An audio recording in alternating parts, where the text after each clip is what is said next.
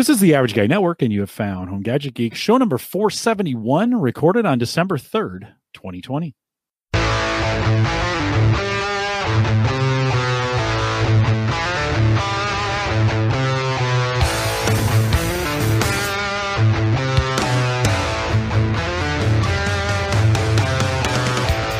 Here at Home Gadget Geeks, we cover all the favorite tech gadgets that find their way in your home. News, reviews, product updates, and conversation, all for the average tech guy. I'm your host, Jim Collison, broadcasting live from the AverageGuy.tv studios here in a very beautiful, Bellevue, Nebraska. I think we've had a string of nice weather. Hey, I'm I mean, 40s and sunny. I'll take it in December, late November. It's been a nice little string. I'll take it. Putting up Christmas lights, not as bad when it's this warm in December. No, not bad. Well, you know where the weather's really good. Andrew Morris is down on the other side of the planet. It's spring for you guys, right? Things are pretty good. Yeah, call it summer. We've already had 40+ degree days. So what's that? 100 Fahrenheit. So today's a very nice 80-ish degrees. All right, things are going well. We'll catch up with you here in a second.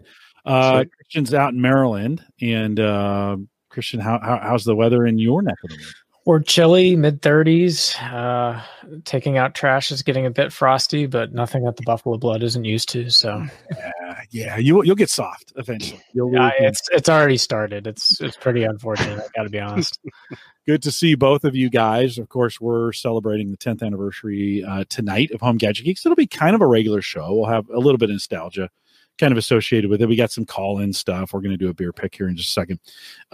But Andrew, Christian, good to have you back. Let me bring that up just for folks who were talking about it in pre-show. The very first post. In fact, if you want to head out to the Average Guy, if you want to see this, it's not the easiest thing in the world to find. But if you want to head out to the AverageGuy.tv, and then it's /HT, because we started with Home Tech. So this thing was called Home Tech for, first 100 episodes, I think. HT001 will get you there, and a great opportunity to kind of see. If you want to hear, we played this in the pre-show, if you want to hear the intro back then. I flirted with the idea, Mike, of doing the old intro, but doing it in the new voice kind of thing. And then I thought, nah. And I also flirted with the idea of having you do the intro. I think next week on our, 10-year and one, I think you're going to have to do the intro. I think I could do it just from memory. I think it's just ingrained in my head right now. Okay, but back then, I still see that you had the Average Guy tag on there. So did you have more than one show back then, or did you just know that you were going to start doing more than one show, so you made a network instead of just having one website? Yeah, Andrew kind of went along on the ride with me in those days. Christian, Cyber Frontiers came out of this kind of this. Andrew was Spartan Radio was one who used to like to do the intro to Spartan Radio. You found Spartan Radio, and, hosted by the man. Yeah, what can I say? Yes, the rad. It was the Rad Racing Network. You found. And their dodgy website that I knocked up in about 20 minutes using some bit of crapware that I found on the internet. Well, we got that rolling. Mike, we had fitness tech for a while. I think I did 30 or 40 episodes of a fitness tech podcast. I did a financial tech podcast that I think I went a couple years on that, 3 or 4 years maybe. I got some folks to help me out on the financial tech. And then what else? I think that's that. So you had a network from the beginning. You knew you were going to do multiple shows. Rich's random podcast generator, Rich O'Neill. How many did Rich do? I want to say 50, I think. Yeah, thereabouts. Yeah, I think we'd get together on Saturdays on and just do hangouts. People could join. It was to talk about anything that you wanted to. It was the idea. It was literally random, wasn't it? Yeah. Well, that was the idea. Is that like if the conversation was good, we just rip it into a podcast and publish it. And most of them were. Yeah, they were pretty good. Yeah. They were pretty good. Yeah, we kind of made that work. Lots of folks, of course. If you're new to this podcast in, the last couple of years, this all came out of Dave McCabe's home server show. So, maybe Dave started that 08, I think, and I joined him early 09 with Zadler and Chris. And then I think I went a year and some change. And I wanted you went rogue. Yeah, I did go rogue. I wanted to do something different, and so I approached Christian and you and Brian Burgess in that day. In fact, Mike, the intro that we have now, the guitar riff is Brian Burgess. He wrote that. I mean, like he performed it first on the guitar, and then he added drums and a bass to it. And I've just never not done that. And big thanks to Brian for doing that for us. But back in those days, I don't know, to be honest, I don't know if Home Gadget Geeks home tech before, guys, has really changed that much in the 10 years we've been doing this. We still get in here. I mean, Mike, you've been here 5? Yeah, 5 years now. 5. So the format's changed a little bit. We still have guests that we have on. We do miss Christian's Corner. Christian, that is one of those things. We moved Christian's Corner kind of to Cyber Frontiers, right? Became Cyber Frontiers. Other Jim asked, "Wait, is this Christian's new corner?" Looks like Christian's been banished to me. I'm working on the styling. Don't worry. I definitely have the most vanilla look of the advanced podcast walls that have formed over the years, but it is certainly a corner. It has 3 dimensions to it, as you can see. So, and I have a dimension in front of me you can't see that makes it a box. So it's definitely a corner. And I don't know, Christian's Corner wasn't always 100% content that outtaked to Cyber Frontiers. I remember we did some college hunting and some other off-topic brands in that little segment, and I think people enjoyed it. So yeah, no, it's a good. You used to come up with some really good little quirky stuff that I'd never heard of. Yeah, and in general, Cyber Frontiers kind of became a lot of quirky stuff put together. But yeah, there were just so many tools and little gadgets for Windows at the time that I was fascinated with, and especially with the home server carryover stuff that we were doing, there was just always something to talk about. John's talking about the college show as the most impactful of my life. I think Christian, he's referring to the one I sat down and interviewed you right after you got accepted to the University of Maryland. Yep. And I quizzed you. I'll be honest, I learned a ton about the process too from you and all that. My kids were just starting to kind of get into that space. That was a pretty impactful show. And it's actually amazing how relevant it still is today. Most universities are still using Common App in the United States, and the process. I mean, there's some things that have changed with, a lot of schools not accepting standardized scores this year because of COVID or whatnot. But by and large, the fundamentals in that show largely didn't change. So I feel like it has stood the test of time so far. Well, we brought back really weird memories with Common App when you said them, like, I remember some painful nights sending in late applications, and that was awful. Yeah. We do need to break into a beer real quick. Eric Janowski sent us Hop Cloud. Sorry, Christian, I didn't get one of these to you. Andrew, there was no way I was going to get one of these to you. But Eric, so you guys are welcome to break out on. But Hop Cloud, it's called a hazy IPA. It goes with this voicemail. So let's bring this in. And Dave left this voicemail. Maybe. Of course, now when you wanted to play, it won't. Okay, 1 second. You guys can still hear me, right? Yeah, we can. Yeah. I didn't totally lock up. All right, hold on. Let's refresh the page. Mike, while we're doing that. Yeah. Let's open I cracked mine early. Sorry. Okay. I realized that pre-show. I thought we were doing it, so I cracked it. Yeah, what do you think so far? Very hoppy, which is something I really like. Really good. Where's this one from again? Trying to find San Diego. So brewed and canned in San Diego. See if I can get 7%. Hey, Jim. Dave Canyon here. The guy who tortured you during Podcast Movement 2017 in Anaheim, California with his crappy Android phone. Hey, by the way, did you know that according to Google, the 10-year of marriage is marked with tin or aluminum? Both materials represent the durability and flexibility needed to sustain a loving union. So this might be a good time to crack open a can of beer. Congratulations, Jim. All right, Dave. Thanks for sending that in. We got a few more that we'll do. Look at the head on that thing, Jim. Well, you need to learn how to pour a beer. I dropped it before I set it up here, and Oh, really? it's going to be a second. Dropped it or shook the crap out of it. One or the other. It's very possible I did both on that one. Mike, you said very hoppy. Very hoppy. I mean, the hop cloud is definitely an apt name for it. 7% alcohol, really good, but just extremely hoppy. Like it's really all you taste when you drink it. So if you like that, should be right up your alley, and I do. It reminds me, there was a beer in Omaha called the Hopluia, and that I loved. It was like the beer I drank all through college. It's my favorite whenever I went to a bar. And this is like bringing back good memories of that Hopluia beer. Yeah. No, I like it. Andrew, you a hoppy fan or not? I don't drink a lot of beer anymore. You, I sort of. You have to revoke an Australian card? Like, is that even? Can you even say that?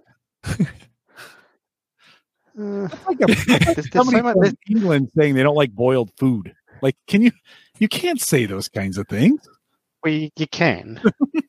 Look, I'm probably drinking more ciders these days, to be honest. Yeah. And hard ciders, so sort of your 17% type cider. There's some really nice ones brewed into put together in Tasmania that feature quite frequently in the fridge. Christian, what about you? You got a preference? I'm still mostly in the IPAs, and Maryland has a lot of good local breweries for that. Jailbreak Brewery is one of the better ones that has 4 flavors that you can get in a multi-pack. So,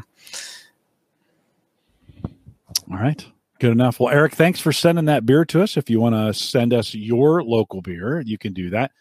Don't do it outside of the United States. Okay, let's just be reasonable about this. Send me an email, jim@theaverageguy.tv, and I will send you my address if you want to send them. Eric, thanks for sending those on. This is one of his favorites, and we appreciate that as well. I should mention, just real quick, if you haven't yet and you want to start a website, and we got the guy here, we're going to talk a little bit about the infrastructure of Maple Grove Partners. Can't have Christian on not talk about this.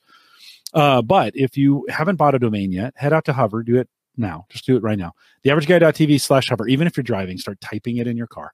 I'm just kidding. TheAverageGuy.tv/hover. You get $2 off your first domain, and then just some great domain hosting as well. And then while you're at it, head over to maplegrovepartners.com. Christian, do we have some space at Maple Grove Partners? Would that be like, could you take on somebody at this point? We have space. We're building more space. We're continuing to build out our second data site, and we're just going to keep rocking and rolling with it. So we're having fun. Pretty great, except when you have a website that has a weird, funky WordPress thing going on. There's that. Which theaverageguy.tv seems to. I think we may have isolated it down to a plugin, maybe. I don't know. We'll get it figured out. With WordPress. Yeah. Really? Yeah. Now I know that's shocking that we're having WordPress problems. So if you want plans, are they still $10? Can I get in for $10? And the email hosting is fantastic too. So I still do my ham radio strip through there, and primarily use it because I've been bad at writing posts. I primarily use it for all the email. So I have my call sign as my domain and host my email over there. Works great. Have it on all my devices. It's good service. Yeah, super good. You can get it today. Head out to maplegrovepartners.com and ways to sign up right there. Plan stars as little as $10. maplegrovepartners.com. Our Discord group has been rocking lately. If you're not out there right now, you probably should. TheAverageGuy.tv/Discord. Bust Out has been particularly active in that group, and he left a message as well. Let's see if we can hear from him. Hey, Jim. This is Bust Out. I wanted to thank you for not only entertaining us all these years, but also for building up a community. It's nice to see how everyone has come together around what you build up. May you find joy in your creation for many years to come. That's always nice to hear from folks, isn't it? I mean, we spend so much time talking to them online. So Bust Out. Thanks for doing that. Christian, let's talk about the data center there, or your data center, what we call Maple Grove Partners. Give us a quick rundown while we got you. What are you guys doing? Yeah. So we're in the process right now of working on something that's pretty unique for what many would consider either some combination of shared hosting or virtual private hosting, where we're really looking to offer the hybrid experience of high end for high availability without going to a higher end package. So we're right now building our architecture so that if the data site where your particular environment goes down, it's going to automatically be replicated and traffic shifted to a secondary site. So it's all transparent to you as the user. But on the back end, we're basically making sure that your stuff stays up. And this works in both ways, right? So as we're expanding capacity and getting more customers, we're able to expand the sites where we want to host customers' primary data and then shift that and make sure it's replicated to a secondary site so that at a moment's notice, if there's a disaster recovery situation, we automatically flip over. That's taken a lot of evolution. I mean, when we started Maple Grove, it was really actually centered around this community, right? We wanted to offer a platform for podcasters, and that's still one of our main use cases, although there are several others. But what started as buying a bunch of old servers off of eBay and getting the internet connection in and kind of evolving that from a test lab, so to speak, that ran the average guy to an actual platform for customers that's highly available. That's really where we're going forward. We're very much focused on knowing who's on our platform, welcoming new people in our platform. We don't like having kind of the 1-800 stingy feel to it. So I personally interact with a lot of people that come onto our platform, and we really just make sure that you have what you need to get your job done, nothing more, nothing less. But the more that we do put in is around that security, high availability, and reliability. And we continue to focus on that going forward, both with new hardware that we're landing, as well as pretty much gigabit fiber going out to the World Wide Web. So if you think about what you would get on your typical shared hosting, no one's going to give you kind of that unsaturated bandwidth. We do. We take care of blocking some of the bad things that might get to your site before your site's firewall has to deal with it. And, we're also kind of strategically located in a place where the latencies for people who want to host the United States is pretty fantastic, right? 90% of the world's internet traffic runs through the Maryland, DC, Northern Virginia area. Our latency to one of the nearest major telcos is about 4 milliseconds on our fiber line. So it's not a bad network backbone you're getting for $10 a month. And then on top of that, we're making sure that, whatever type of app it is you want to host, whether it's something that would be on a LAMP stack or otherwise, we're going to make sure that you have the experience and the mechanisms you need to run that. So, Christian, when I was at your place, I don't know, 3-4 weeks ago, I saw EX495 sitting. Those are like the dead skeleton, dead bodies that will just like follow me around. They still multiply in size, even though, yeah. But you had one. You've got one in the basement. I saw. How are you doing? So for your own home, we're all home server guys, right? We came out of that. Andrew, I'm going to ask you how you're doing this as well. What are you doing for your own home storage at this point? Certainly, you got this infrastructure; it's business related. But how are you doing your own home storage backup? Yeah, so it's separate infrastructure. We maintain a lot of different SAN devices, and whether it's an iSCSI or even in some cases a fiber channel, I kind of have two major SANs that are, we could lose multiple drives on them and not have an issue.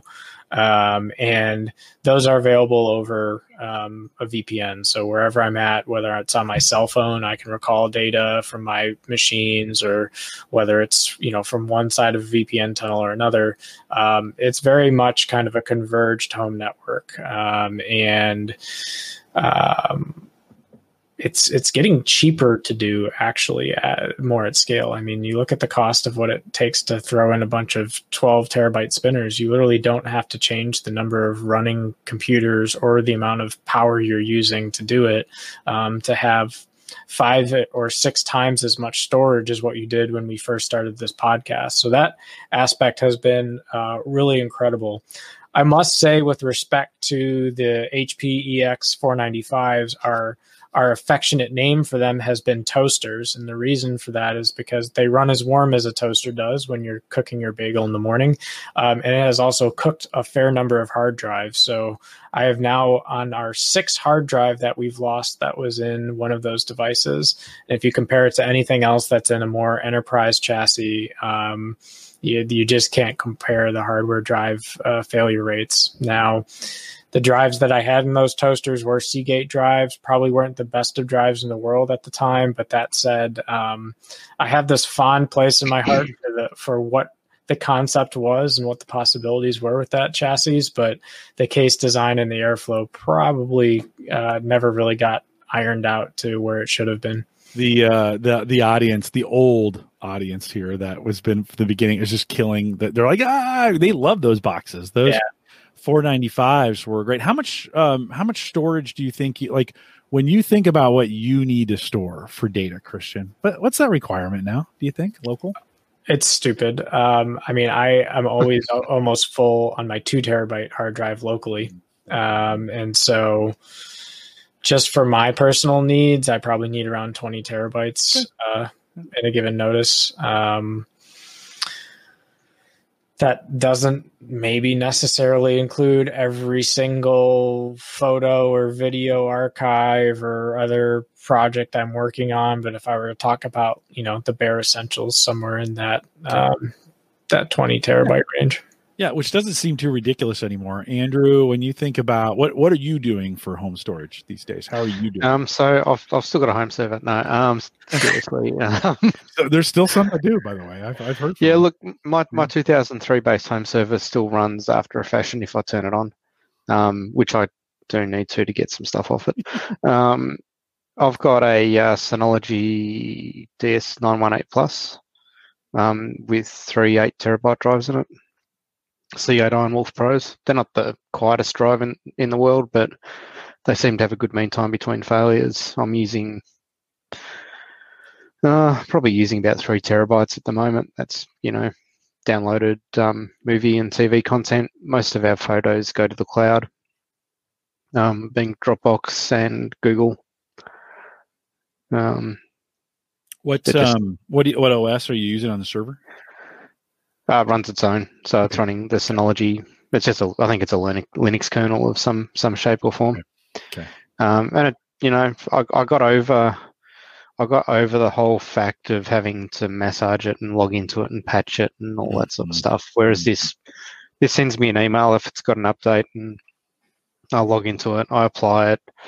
I've got 4 or 5 Docker containers running to grab TV shows that we watch and things like that automatically. So. The kids turn on the Kodi box, and the TV shows they watch are index up automatically, and tell them that there's a new episode to watch, and they go and watch it. Hot spare on those 3? two data. And so it runs their own file system, BT something or other, FRS I think it is. I haven't got it set up for a hot spare, but it gives you enough notice if you're going to lose one. It uses smart off the drives. And I think a 8 terabyte out here is about $300 at the moment. So I probably should buy one and throw it in it as a spare. But just have it. It's kind of the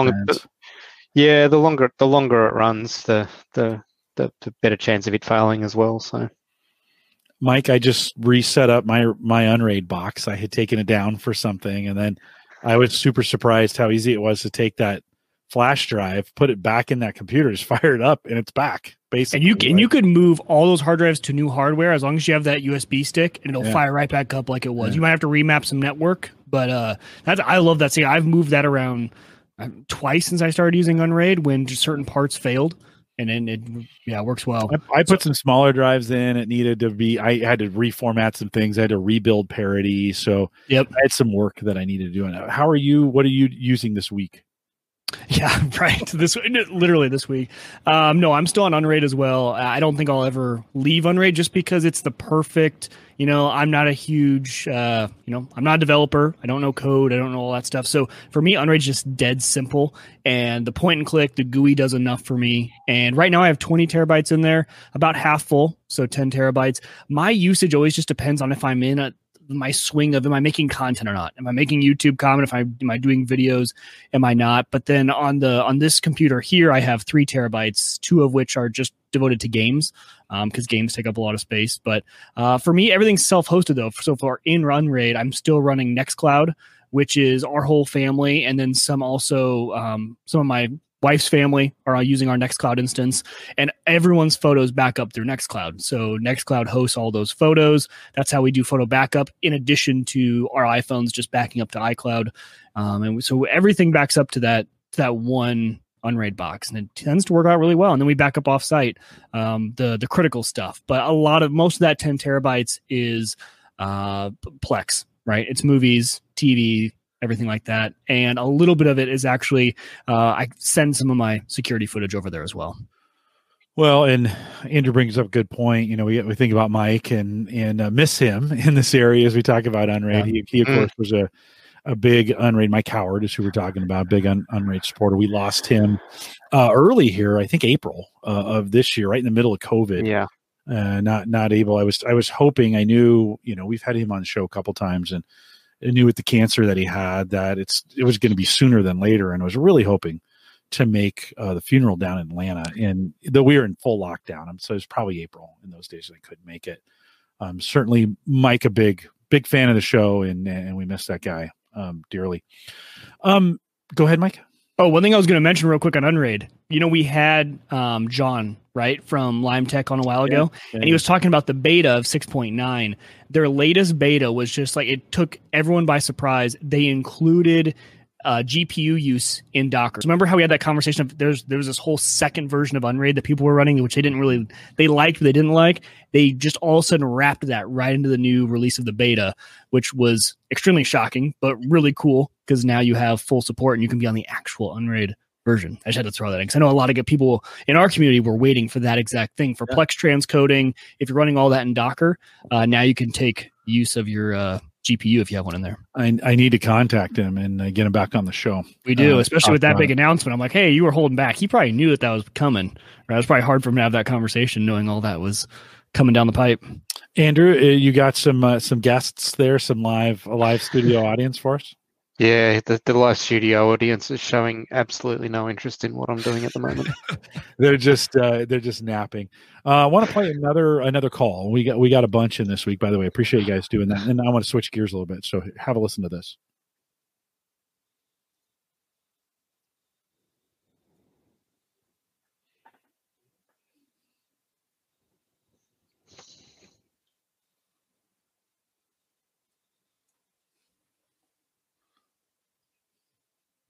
We can't hear it if you can, Jim. Oh, really?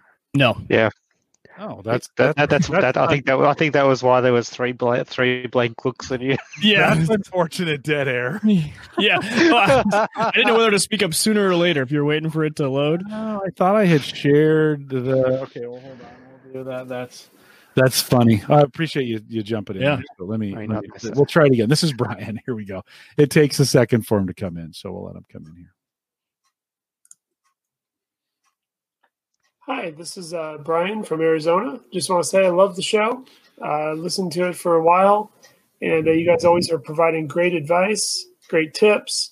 Always love seeing new gadgets, and really giving me confidence to help build my smart home and get it going. So thanks. Keep up the great work. Back in the day, we did a home server show meetup, and Kyle Wilcox was there. We were talking about hard drives and storage space, and he won a Drobo that I think I had in my possession, and I'd left a drive in it, and it's just a funny story. So listen to Kyle. Hey, Jim, this is Kyle Wilcox. Congratulations on 10 years. Thanks for all the podcasts and the community, letting me come on your show, all the meetups, and that extra hard drive. I've had fun, made friends, and learned a lot. I also want to make sure to leave some Drobo $ here. See ya. Now, I kind of missed Andrew. You were around for those days, yeah. right? The Drobo $signs in the chat room. Yeah. I had left one every time. Tim Black was the originator of that. I had left a 1 terabyte hard drive in that Drobo, and it shipped out. And I remember Dave or Kyle took off, and it was like, oh, in the day, and 1 terabyte drive was like a pretty big drive in those days. So we don't even. Andrew, you said you got 3 8 terabyte drives. I don't think we even think, Christian, if you were to think about the minimum size hard drive you'd buy right now, what do you think that would be? A spinner or solid? Let's say a spinner. 12. Bare minimum 3. But I mean, realistically, I haven't bought anything. That makes me feel a little bit better because I literally just grabbed 2 4 terabytes because I have not wanted to replace my parity drive in Unraid. So I just have a ton of 4 terabytes. I have 5, I guess now because it's 20 terabytes. Yeah, I have like 6 with the parity drive, and I haven't wanted to upgrade the parity, so I just stick to 4s, and they're so cheap now. It's like, well, why not? And I don't need that big a drive. But you're right, the 8 is probably the sweet spot right now. 8's the sweet spot. 12 is starting to emerge there. 16 is higher end, but within reach. Yep. So Andrew's still saying he's on 1. I've got in my Drobo now. I have a bunch of 1 and 2 terabyte drives in there. That the Drobo is kind of the backup device here. Works just fine. I throw a bunch of those in there. They're still out there. I think price wise, here in the US, I think on eBay I can get the 3 and 4 terabytes for like $50. Mike, do you think that's? I paid 90 for or 85 for my 4 terabyte. Okay, but that was new, brand new. Yeah. So eBay used, you can like $50. Well, and I was disappointed because actually one of the drives, it was my first drive to ever go bad in Unraid, just went bad. And I thought it was because I have drives in that Unraid box that are old. And it was actually one of the Seagate NAS drives that I just put in last year. That. So I'm gonna. Don't say that. That's what I run. So I just have it boxed up right now. I'm doing the RMA process and sending it in, but I couldn't wait for the RMA, so I had to order new drives. And I didn't learn my lesson because I actually went with Unraid. They spin the disk down most of the time unless they're being used. So I actually just went with a Seagate Compute drive, which is a terrible idea. But so I think the Seagate NAS were even probably about $100 for a 4 terabyte, and right around that same price for a Western Digital Red. Andrew, what about you? What do you think? Look, I'm running Iron Wolves. Like I said before, they're a little bit noisy. I'm running the VN022s, which are the earlier models. The VN004, which is a CMR drive, they're meant to be a lot quieter. So, as they fail, I'll replace them with those. The beauty of the Synology, so I can take it from 8 terabyte drives to 12s. Or whatever the latest size is, and it just takes care of it for me and does all the rebuild on its own.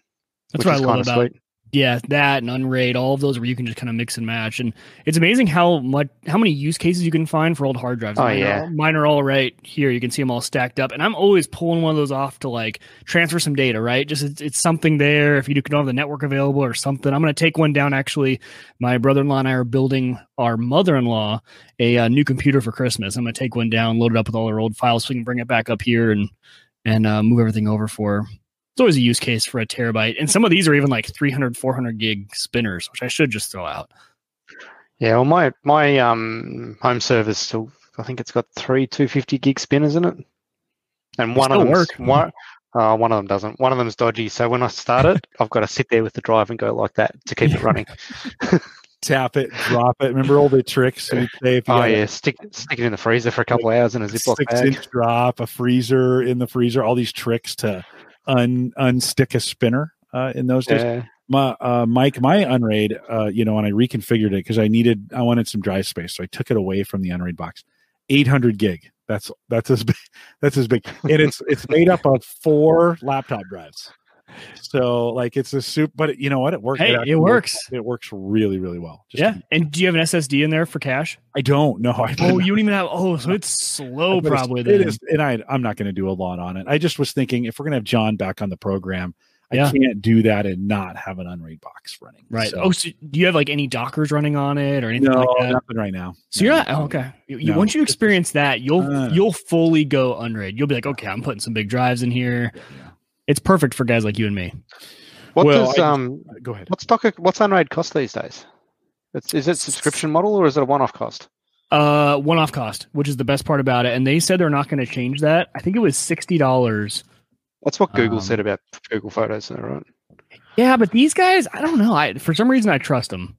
They let's see, pricing. What are they at currently? So $60 for basic, which is up to 6 drives. 12 drives, $89. Unlimited drives, $129. So even if you want the max, $129 for life. So for your average punter, they only need basic anyway. For who? Because your average punter, your average guy. Oh, okay. Yeah, you're right. English. Yeah, I was gonna say. I was like, It's that I'm Australian. saying punter. I'm thinking of like a football punter. Punter. I told you I don't understand half of what you say. Most of the time I just shake my head. Okay, that sounds. Or good. nod. Yeah. Yeah, $59 for that. It's not bad. Yeah. Rennie says he still has some Maxter drives in service, and I might have a Maxter sitting in a stack somewhere waiting to be. Did they get bought by someone, or did they just die? Seagate bought them. Yeah, okay. I think they bought nearly everyone, didn't they? Yeah. Them and Western Digital. There's only two left, right? I think those are the two. Yeah. I think those are the two that are left. Hey, let's go one more. Let's go one more. Well, if you were going to buy Flash, what would you buy? Oh, that's a good. I was gonna get to that after the voicemail. So hold that thought for 1 second. Let me play. Let me play another voicemail. This is Jim Shoemaker. Hey, Jim. I first remember hearing you on the home server show, and then meeting you at the 2012 meetup. Those meetups were all great. Good times at the Irish pub, fish and chips, good stuff. I started listening to your podcast as soon as I learned about them, and I kept with it. You had a series of excellent co-hosts and guests. I had to get my dose of tech somewhere. It's been really neat to meet some of your family along the way. Congratulations on 10 years, and here's a toast to 10 more. Oh, here's a toast. Might as well. Here's a toast to 10 more. I don't know, you guys. Oh, there we go. Good job. Christian SSD. Let's start with you on this as we think about sweet spot. And I'm assuming we're going M.2 or NVMe now, right? We're SSD in that traditional sense is we're moving to those. So Christian, what do you think? Yeah. 2 terabyte for the solids, both in the classic form and in the NVMe form. It is a little bit harder to find PCIe 4 NVMEs in the 2 terabyte form. For example, the high-end NVMe from Samsung, the 860 there is a 1 terabyte max is where you can find mostly. If you look at the Gigabit Aorus series, you can get up to 2 terabytes, which the bus speeds are about 5,500 megabytes per second on reads and close to 5 on writes. So pretty impressive chip. If you're going to buy new and you're building it into a new computer, I'd make sure you buy something that's PCI 4 at this point. So, okay, Andrew, your thoughts? The laptop I'm using at the moment boots off a Western Digital Black, I think it is. And then the data is on a Samsung 1 terabyte.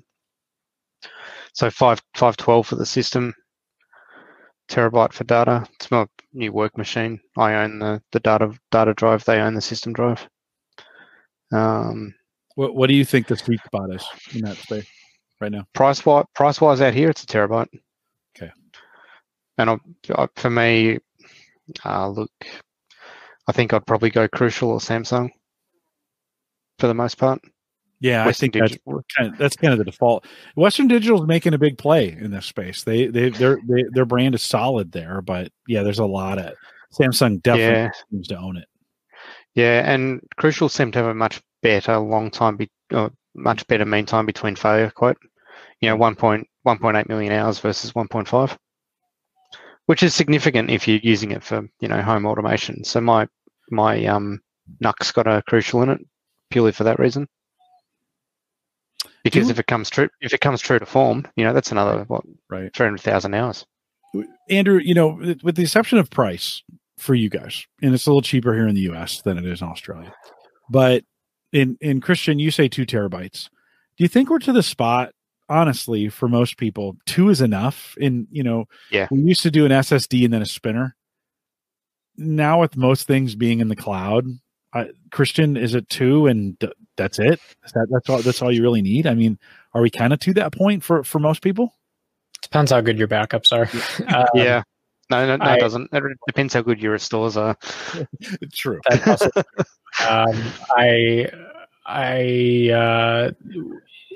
the modern day equivalent is you have your boot drive on an NVMe and your data drives as SSDs. And if you look at a lot of the case designs that you've seen in the last year, they're optimized for, hiding your 2.5-inch SSD cards on the back of the motherboard case, and then having your M2s presented on the front with a heat sink or a cover of some kind. So the cases are building that way. If you look at the amount of space they save for spinners, in a mid-range ATX, maybe you get 3 slots for them. I doubt anyone's actually using them, especially if they're going with that SSD layout.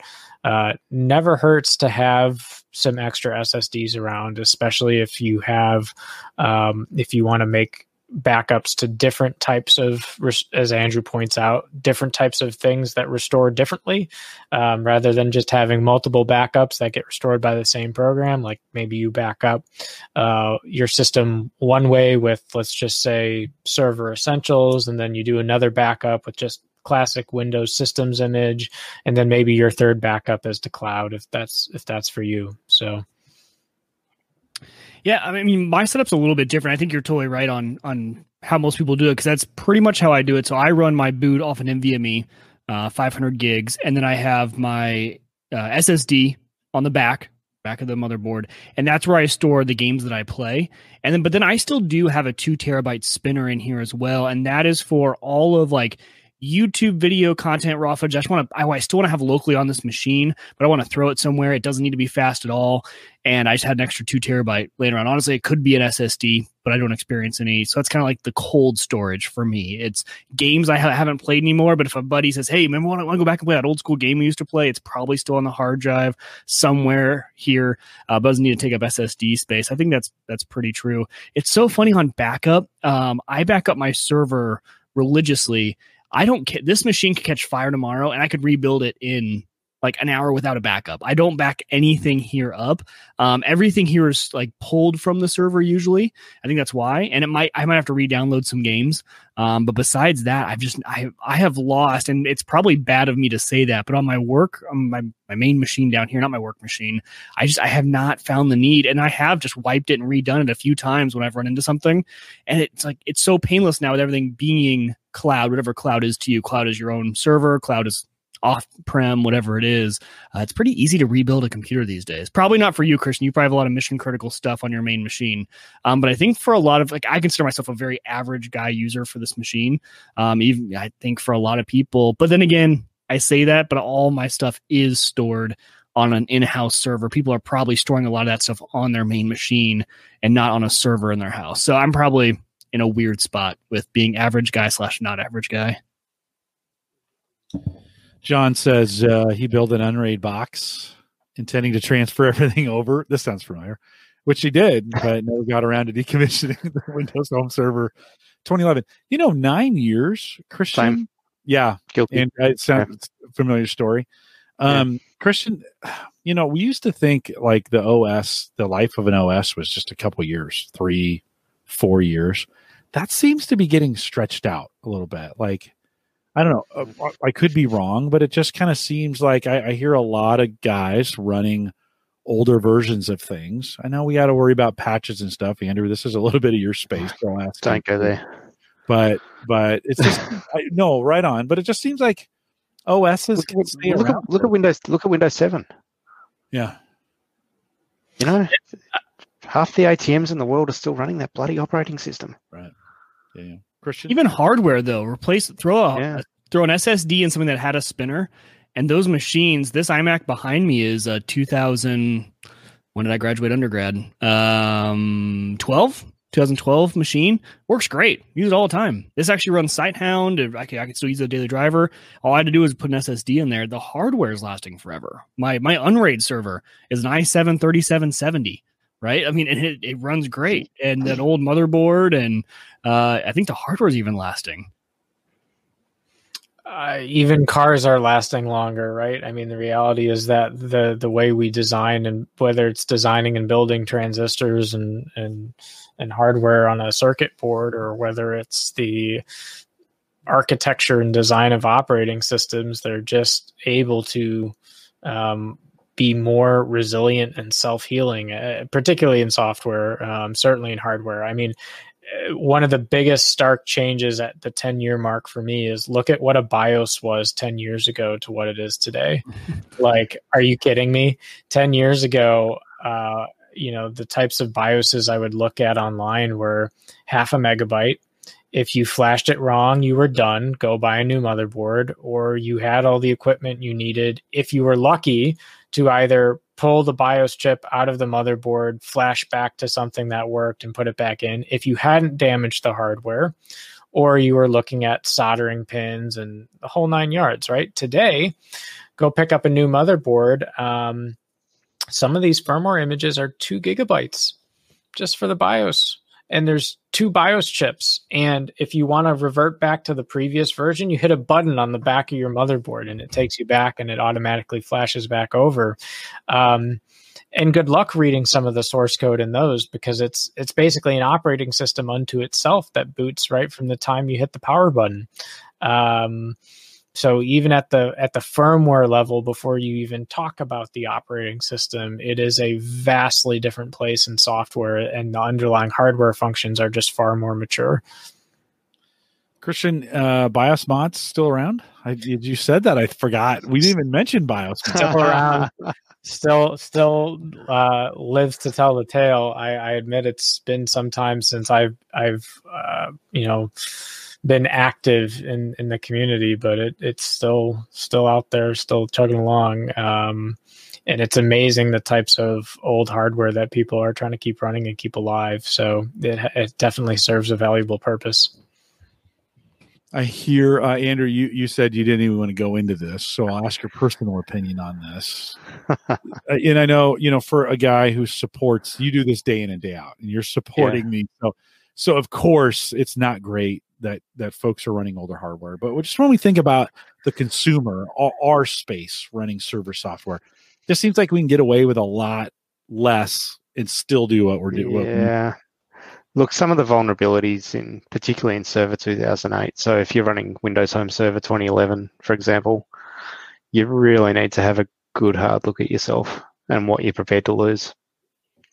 It's not so much the risk of having it sitting behind a firewall. If you've got a decent firewall and you never expose it to the internet, who cares? But if you've got stuff on there you don't want to lose, there's some pretty horrible people out there on the internet. Mm-hmm. And if you've got personal data stored on it, nothing's unable to be cracked, no matter how well you encrypt it. Yeah. The encryption software is there because they can break it. That's my slant on it. I think it's a good warning. I think that's like, it's probably time to upgrade. Jim Shoemaker says, use BIOS mod on my N40L. Thanks again, Christian, for that. Man, it just seemed like we talked a lot about that, and then we did. Yeah.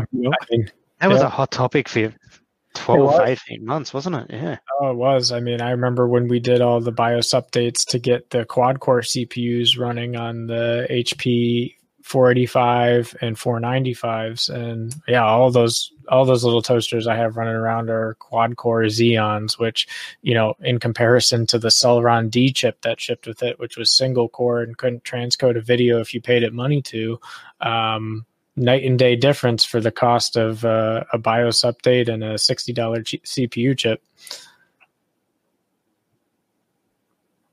I would have your skills to be able to make that sort of stuff work. Yeah, Christian, that always surprised me about you, Christian, is that there was nothing that was ever too hard. Like, this seems really difficult, and everybody's punting, and Christian's like, I bet I can figure it out. I'm just a butterfly for chasing problems. I find that as elegant as a game of chess, just infinite outcomes. But you run towards danger, right? Yes. It's like a superhero. Yeah. I want to play one more voicemail, and then I'm going to ask you three the question: what do you think has changed the most in 10 years?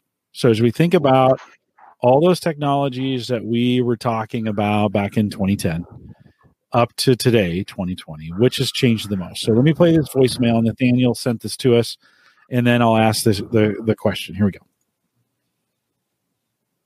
Hello, Jim and Mike and the Home Gadget Geeks family. This is Nathaniel Lindley in Minnesota. I want to thank you for recording and sharing stories with all of us. I appreciate the variety of voices and perspectives over the years. Cheers to you, to learning, to listening, and congratulations on 10 years of the Home Gadget Geeks podcast.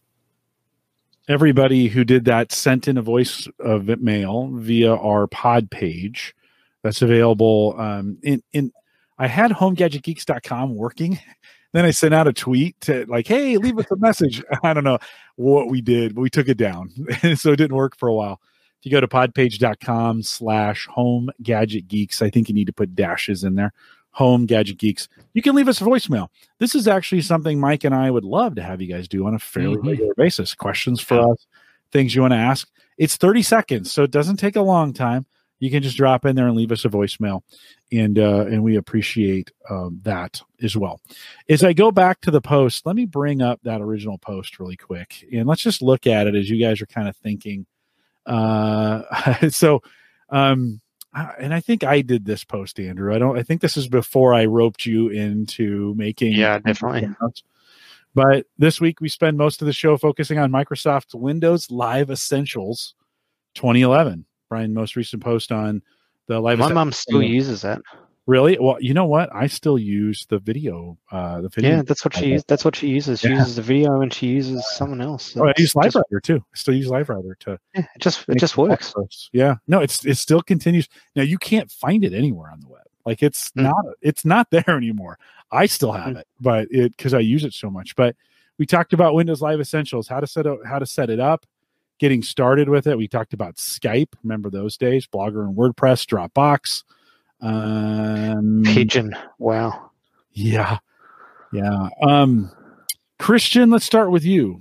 As you think about 10 years ago, and then you think about today, what do you think's changed the most? And you can define that however you want. I was going to say better or worse, but what do you think's had the most change? What's got the most delta in there? Consumerism, particularly in the enthusiast space, right? Like the things that excite us are very different. And actually, if you think about even the rebranding of this show from Home Tech to Home Gadget, right? It was the introduction of the era of gadgets that suddenly lit consumers up into a different way of experiencing computers, right? And now, I remember in the early days of Home Tech where we'd have these royal crusades about whether or not anyone would buy a phablet for a phone. And now everyone has one, right? And it's a computing device. And there's plenty of people who would be just as happy to have a phone and not a computer because to them, it's the same thing. So really, I think the presentation of computing in the technology industry, and I loosely call it ubiquitous computing, right? Regardless of the platform or the gadget or the thing, the major difference from 10 years ago till now is that it's very cheap, ineffective, and accessible to have any type of consumer product have an IP address, a network connectivity of some kind or fashion, and a compute mechanism. And 10 years ago, we just weren't at a point where things were reliable enough at that price point to make it worthwhile. Infrastructure was still, budding by comparison to what it is today. I mean, there is so much more internet infrastructure that powers what we can do today that we don't even think about it. And so the next gadget or the next app or the next whatever can pop up in weeks in comparison to the years it would have taken if you had started in 2010 for something like that. So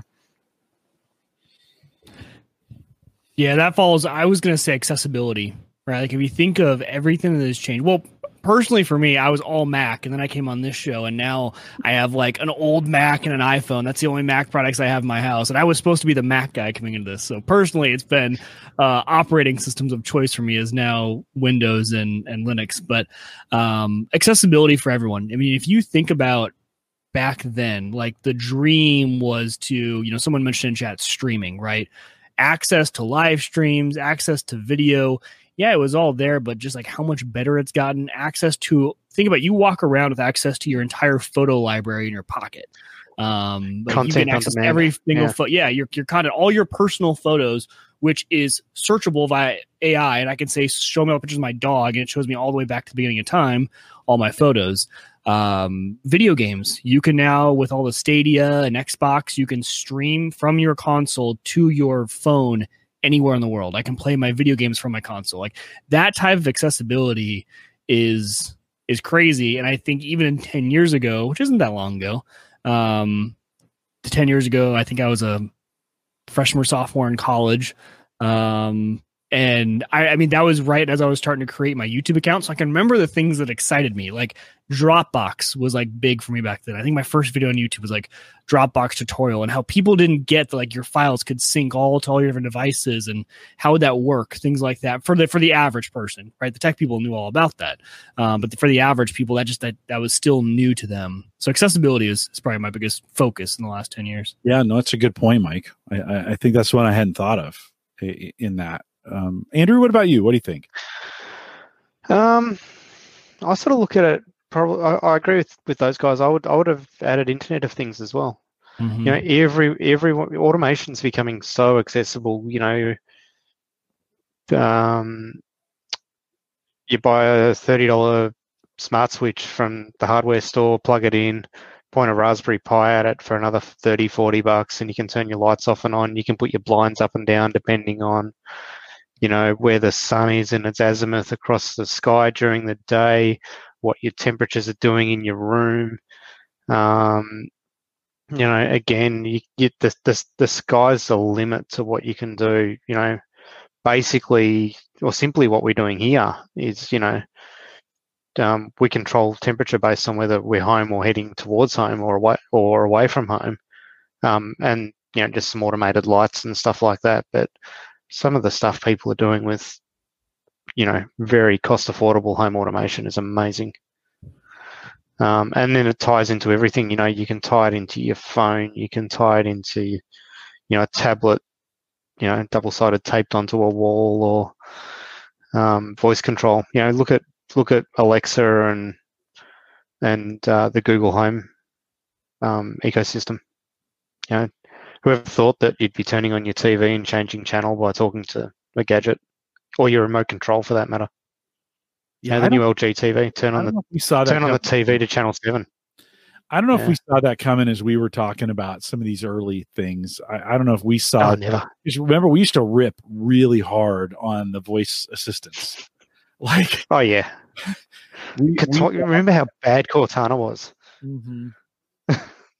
How bad and still is Siri, right? Yeah. Although, yeah, I mean, Siri. Yeah. Go ahead, Peter. Go ahead. Oh no, I was just going to say, and all you Apple fanboys have got Siri. Oh yeah, that's what I mean, and it's gotten better, but it's definitely. I'm so used to living in the Amazon ecosystem, and I mean everything in our house is A-Lady enabled, and we use A-Lady for everything. The kids come to. I hear them in the mornings because when Hannah leaves, the kids come to the basement because they get a little playtime before I'm kind of wanting them to get ready, and they come down. Hey, A-Lady, turn on the basement lights, and my kid's 4. And like that just makes sense to him. Like that just clicks. And then the little one, the 3-year-old, was like, "You got it. You made it work. You got it." Like they're all really happy when it works because he can enunciate well enough now that she understands him. Yeah, you're right. The Internet of Things has been a massive change. There are still people like my mom is someone who will not allow those devices in her home because they're listening, right? That, I mean, yeah, that, and just like my home is my spot. Like she doesn't want security cameras because, you know, especially the cloud ones. I mean, she's just not about, this is my safe place, and you bring those in, and they're listening, or more data you can give to people. So, and she's not even a tin hat person at all. She's just like, no, I've lived without it my whole life. I'm good. Like, I don't need it. Yeah. And I'm like, how do you live without it? It's everything in our house. There's not a thing that isn't connected to that device. Yeah. Well, both my kids have got, you know, the little Lenovo Google Assistant enabled alarm clock. You know, first thing they do in the morning, you hear them. You know, Google, what's the weather today? You know, or Google, play some song that I've got no interest in hearing, and you know, as long as it stays in their bedroom, I don't care. So yeah, you know, and that's second nature to them. It is, which is interesting watching them grow up in that time. It continues to get better. You know, it's creepy. So if you use use the A-Lady, sorry. If you use the A-Lady, go into the app for her, and then there's an area, I think you go into settings and then voice training, and it will play back some of the audio that you've recorded in there to say, who is this? Because it's trying to learn you and the other members of the family. It's trying to learn who those people are. And then listen to the way you do these commands. It's super funny because sometimes in the morning I whisper to it. What time is it? And it'll tell me in a whisper. It'll tell me back, but it records that, right? And man, you start listening to those things, and we sound awful. Like we must be asking this thing. Sarah must still be half asleep because she was like, "What's the weather today?" Also, have you got one in the bedroom? Yeah. Oh yeah. I refuse to have one in the bedroom. Yeah, it's probably a good call. But I have one in my bathroom and my bedroom. There is no place to things I don't need being heard in the bedroom. Yeah. I was going to try to go. I was thinking along these lines. What was different 10 years ago? And the Average Guy.tv looked totally different 10 years ago. Christian, remember the graphic you gave me? It was this blue. I will never forget it. It was this blue picture of a building with pretty awful. Pretty awful. We just threw it up there. It was fine. So I go into the Wayback Machine, and the Wayback Machine says, sorry, this URL has been excluded from the Wayback Machine. Is that possible? Could I have been blacklisted from the Wayback Machine? I'm gonna have to dig into this kind of thing. This is I may have done something with Wayback at some point from like a. Oh yeah, that's right. I'm trying to remember what I did. I think I did delist a whole bunch of stuff back then. Saving you from yourself, Jim. Well, I have a revised version of it on Maple Grove Partners, so I can go back to those. It was fun to see the old styling as a part of it. I think my thing in 10 years, as we think about it, and maybe it's not the biggest change overall, but just in the way we do blogging and podcasting, like it has. I think about what's available to us today. The ability to connect the four of us together. Mike and I are close, but Christian, you're across the country. Andrew, you're on the other side of the world. In the ease at which we're able to do it, and the cost at which we're able to do this. I mean, I've been doing it for free on StreamYard for I don't know, since StreamYard started. Was doing it free on Google Hangouts before that. I just bought the $10 plan for StreamYard because it got me some more hours, and I want to do some more live streaming of the smoker, the grill. And so it's like, I was limited by 20 on the free plan. I thought, for $10 they offered a plan for Black Friday.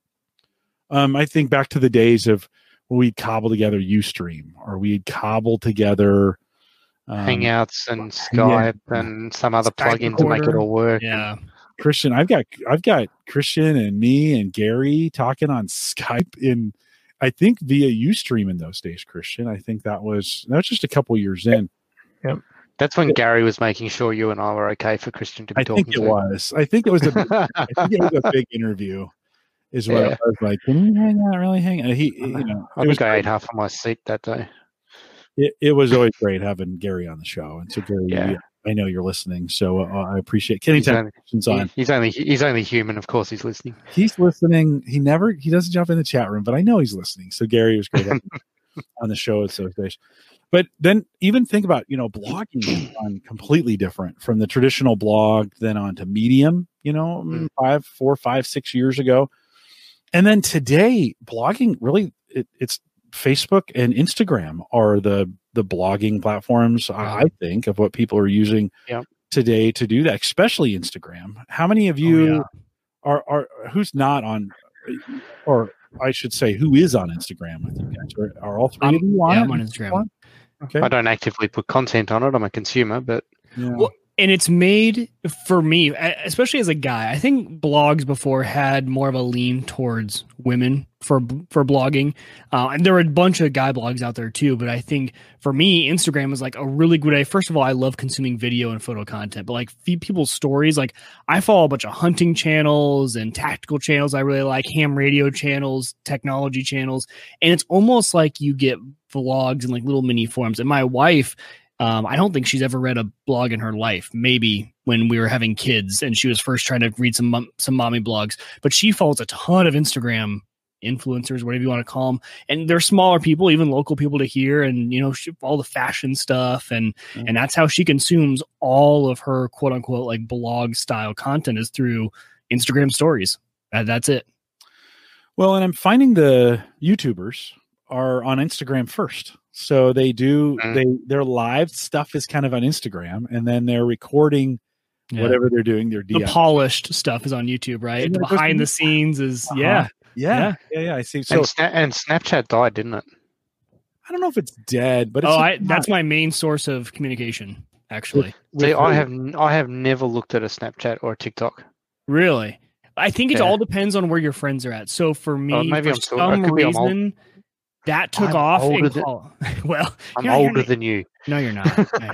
In college, the Snapchat got its rise, and me and all my friends just got on it, and we've never left it. So even my mother-in-law, my parents aren't on any social media, so it's texting or calling them or FaceTime. Dude, I left college 35 years ago. Okay, well, but I think so. There's definitely still a community around Snapchat. I think it's just you had to have used that as a primary communication at some point, and it just happened to be ours, and we've stayed on it. Yeah. No, that's that. I don't think I've texted my friends in a very long time. Yeah, my four, I call my four like main friends in college. My four roommates I had all through college. We all just use Snapchat for some reason. I don't know. Yeah, see, all my friends, we're all WhatsApp. Okay. Well, and WhatsApp in Asia in particular is very, very strong. And I've never even used WhatsApp. Nobody uses it in the United States. But then WhatsApp's fully encrypted. They guarantee that no one's going to be able to get your content. Right on. My buddy uses it with his large extended family because they're all on different platforms. All of my friends have iPhones, so we could still use iMessage. But all of his family, they use WhatsApp because some of them don't have Facebook, but they're all willing to. The ones that don't have Facebook are willing to get WhatsApp because of the encrypted. They trust it more than they would trust like a Facebook, and so that's why they use WhatsApp. I think it's just all the different circles have different needs. It's ironic given the owner that they trust. It's ironic they trust it more than Facebook given who owns it. Yeah. Christian, would you have anything for that? I don't know. The whole social sphere is continuing to, I think, bifurcate and not really get any clearer. I think when Facebook first came out, it was seen as revolutionary. Now I think it's pretty much an afterthought in many of the younger age groups, and a lot of the older demographics are now starting to discover it like it's brand new.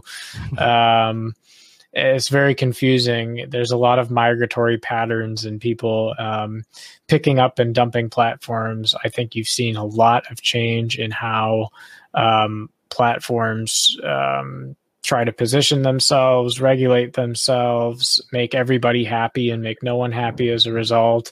I'm not yet totally convinced that social media is somewhat of a failed experiment. In some ways, I define social media very narrowly. I define it as that profile, that thing you're maintaining, that communication mechanism. Like, to me, social media is a distinct category from like a chat application or a video call, right?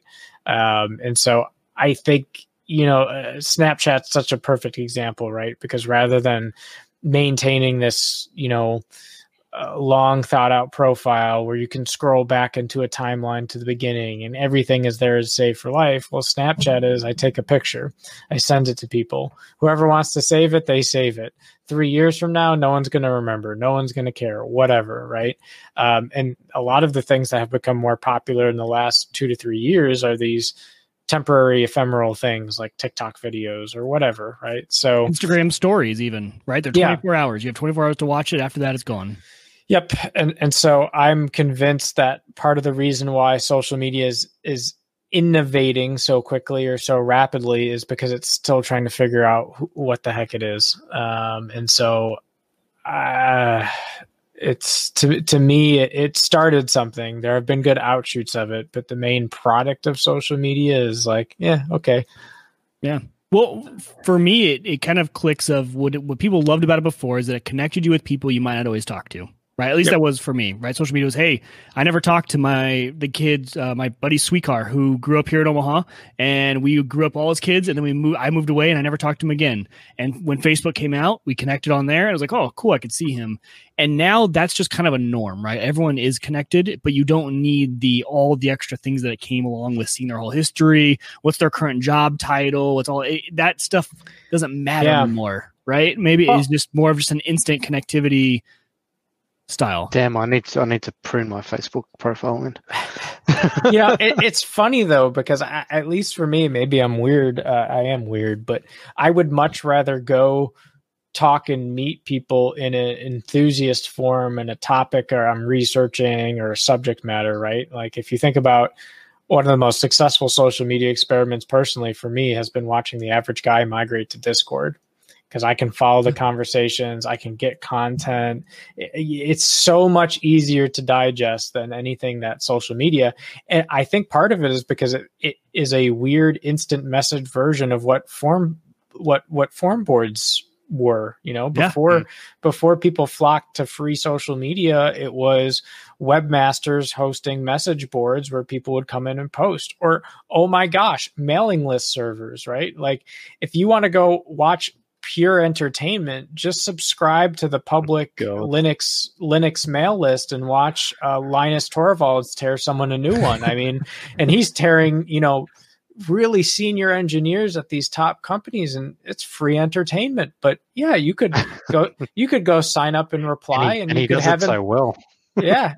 And so it's like that to me is much more of the old school social media that still has a very strong undercurrent in how people connect online today. So that's a great point. I love the Discord movement. Whatever that is, keep that going, because I love living in Discord when it's my social time, right? I have it up on my computer whenever I'm down here. I have a bunch of different servers I'm a part of, and it's great. I love it. You can stay just as injected as you want to be, right? You can dip in, dip out, and always be able to go back and kind of see what the conversation was.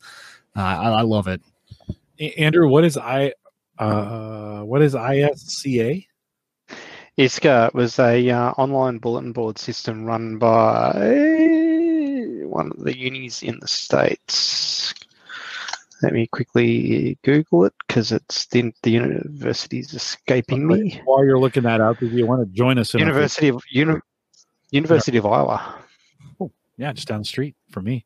If you want to join our Discord group, theaverageguy.tv/Discord. Okay, keep going, Andrew. Yeah, and this thing was run off a bulletin board system called Citadel. And it was rooms and rooms and rooms and rooms, and thousands of people logged in at any given time from all over the world. This was early 90s, mind you, late 80s, early 90s. All the university kids used it. It was hip. And I met people all over the world. I traveled to stay with people and meet people that I met on it. Yeah. What year? I started using it in 89. Okay. I think. Yeah. No. Yeah. Super cool. Well, it's certainly social's come a long way in the 10 years we've been doing this. I don't think, Facebook was super young in 2010. I was going to go back and look through, even if it was, I might have wrote, I might or may not. I'll say I did or I didn't, kind of based on who's asking. But I wrote an article that Facebook is dead in 2012.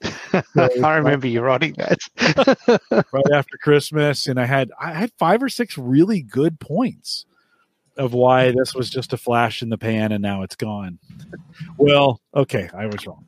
So it didn't even have its own movie at that stage. Yeah, no, it didn't have anything at that stage. Nobody even knew who Mark Zuckerberg was, right? We were just kind of okay. I want to wrap this with one quick segment on something I found interesting. So, Mike, I'll run this by you, and this is for the real time discussion, things that are going on actively in Jim's world. So, Mike, you and I bought these D-Link cameras a couple years ago, maybe. What's the resolution on these things? Do you remember? It's 720. 720. Yeah. Not bad. Wi-Fi enabled. No, not bad. Put them on. They have an app. You can get them connected. I had one at the front door. So until we got one of those package boxes that Paul Brereton talked me into, this has sat at the front door monitoring when people drop off boxes. We have a Ring cam out there as well, so it's kind of double duty. Then I bought another one and put it in the back window, and it watched the whole backyard. So that was kind of these 2 cameras going on. And we brought it in through Sighthound, and they worked pretty well for a while. And then I started having internet problems here at the house, and the Bitdefender box was struggling with some things, and Then I noticed this last weekend, the Ring cameras were starting to struggle with some things. So I called Ring, and you'd think, okay, Amazon owns Ring now, and you'd think, oh, okay, maybe the service is, maybe I'm going to get lost in the shuffle somewhere because it's so big. No, I called them. I started with chat, then I called. Got this nice gal who was super nice to me and like some really great customer service. Struggled with some of the things she said because they weren't true, but in the midst of it, got this really good customer service person that's helping me. And I'm watching Mike. I'm watching Sighthound on my computer while we're trying to troubleshoot these Ring. They got really flaky on me. They were dropping out. They weren't recording the Ring cams.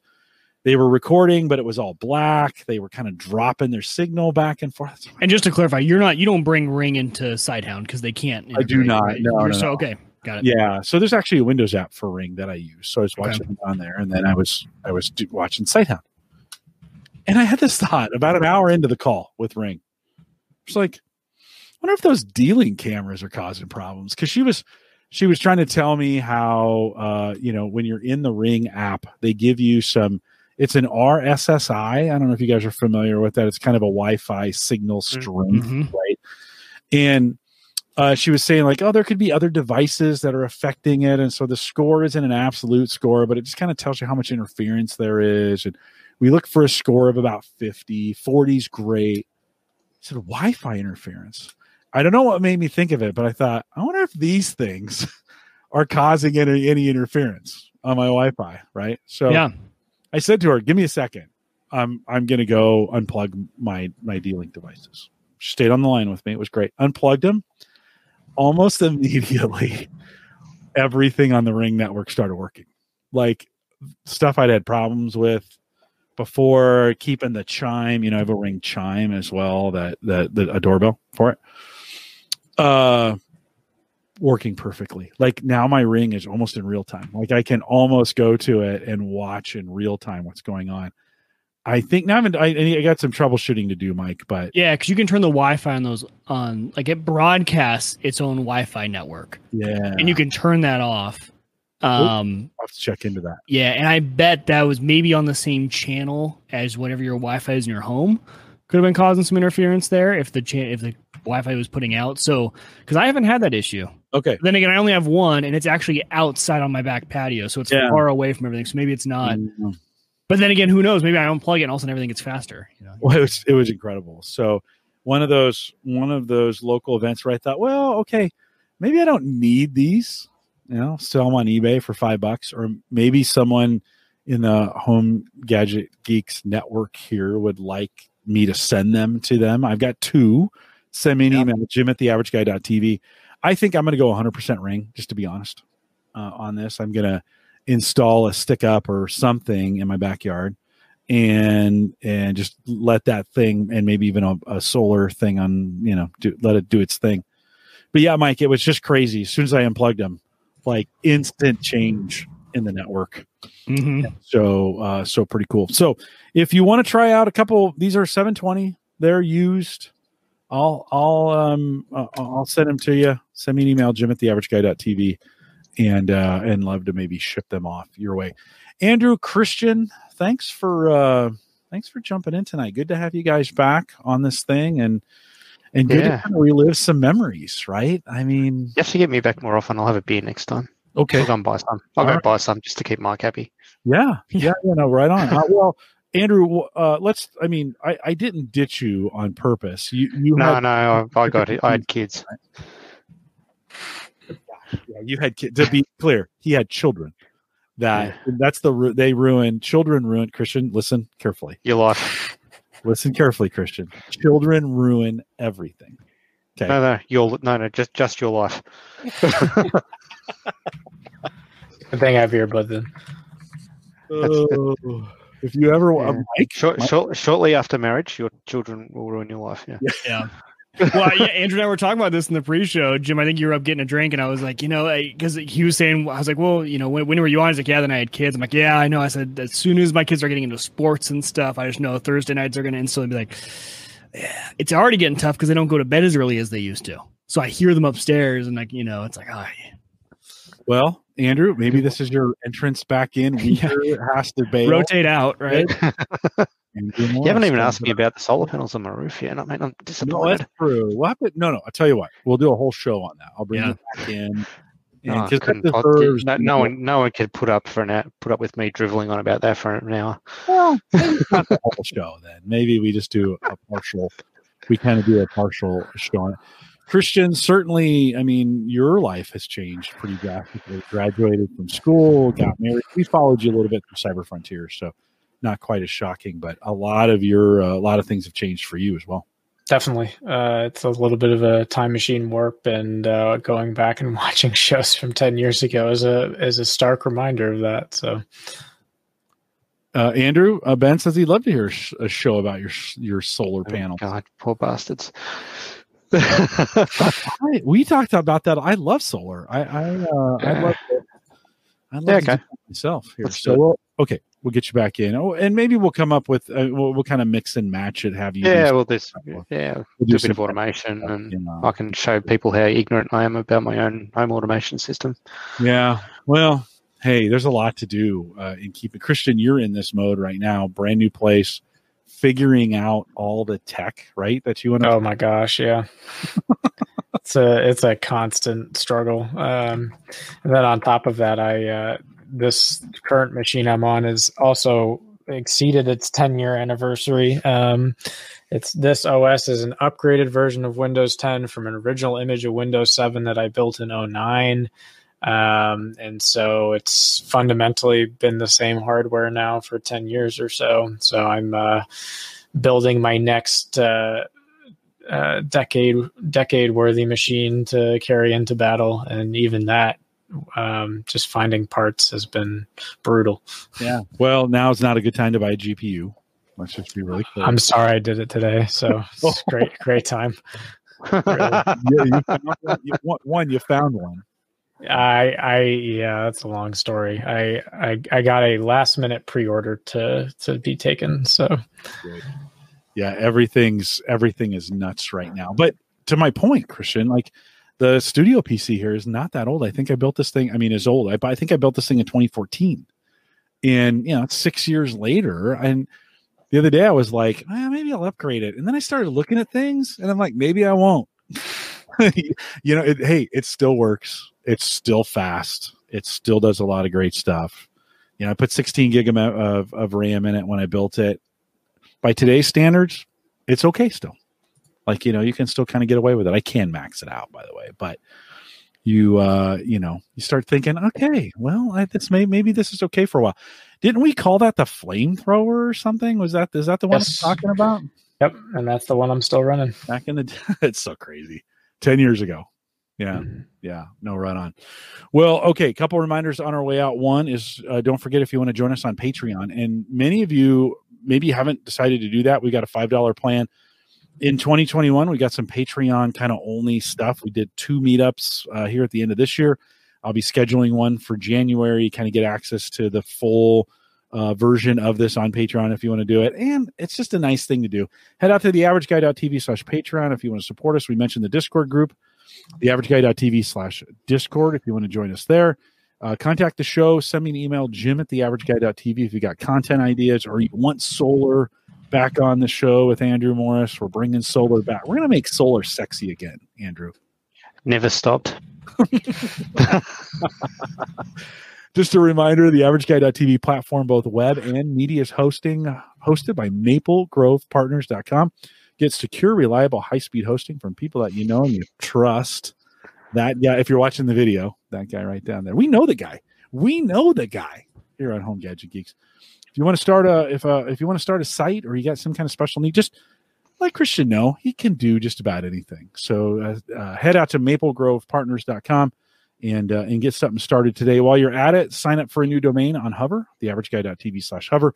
Get $2 off your first domain. Support the show while you're doing it.